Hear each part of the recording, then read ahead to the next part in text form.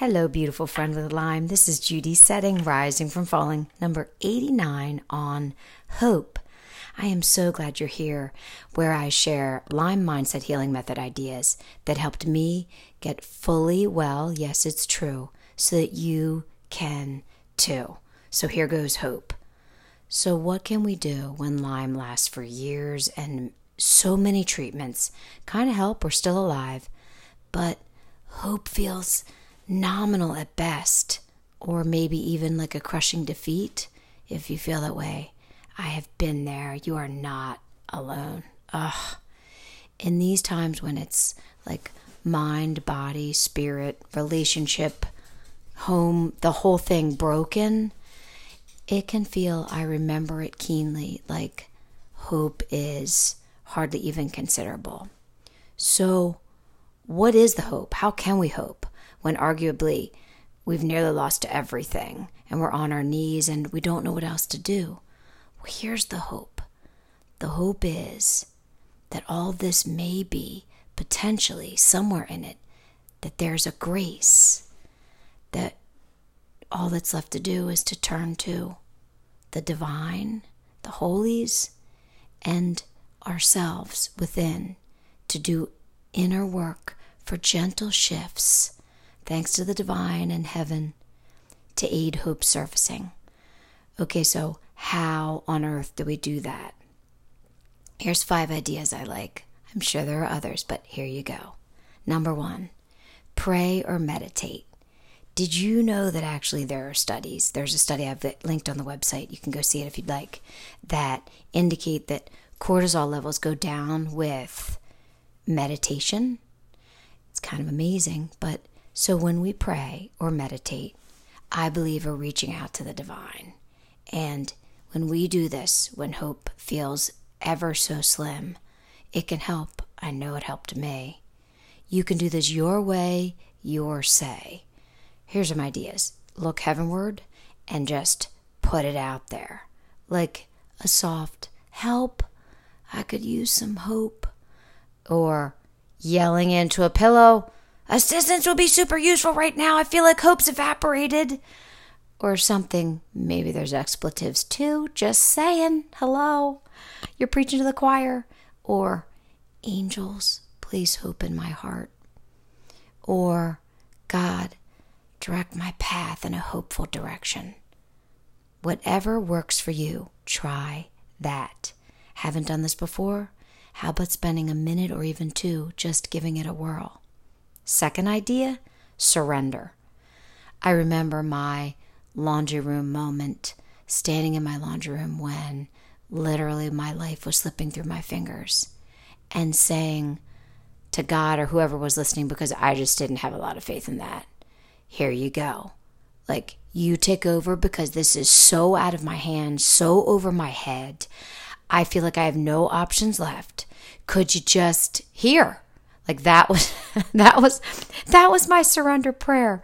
So you could just close your eyes right now if you're comfortable and say whatever comes to mind in a surrendery way. Whatever your version of surrender looks like. I found that in surrendering, there was hope. Number 3, what about writing out past successes on your Lyme healing journey?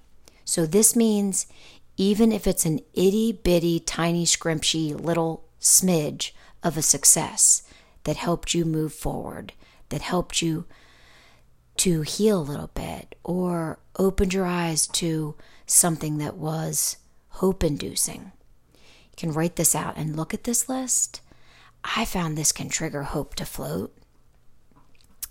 There is some research, actually. I have this linked on the website as well, on risingfromfalling.com in this post, which is essentially the content that I relay to here.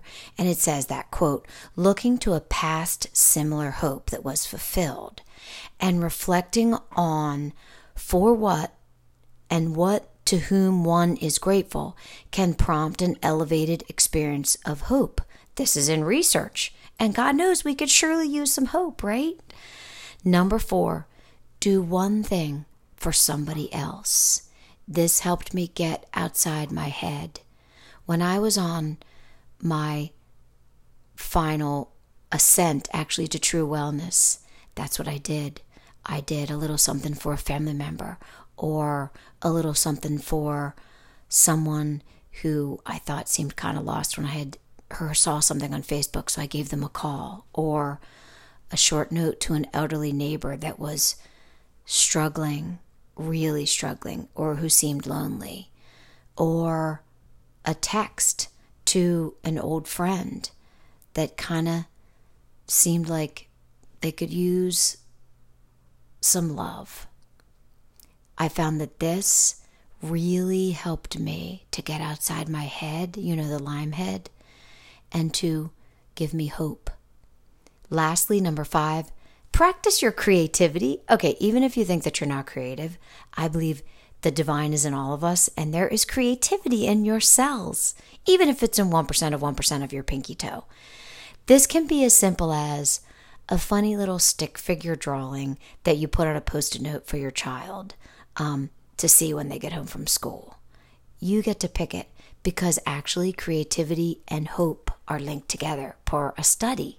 It's also linked on my website. So hope, I found, elevates emotion. And as Dr. Joe Dispenza talks about in You Are the Placebo, elevated emotion, actually in a complicated fashion, helps us heal because it changes our genes. Yes, really, and there's research on this too. So with time and tending, you can grow hope from a tiny little microscopic mustard seed and rise from Lyme. I know it because I've done it, and I truly believe it's possible for you too. So I am sending you so much love and hope glimmers. And if you'd like to connect, you can email me, or you can DM me on my Instagram account at Judy Setting. Thanks so much. You are in my daily prayers.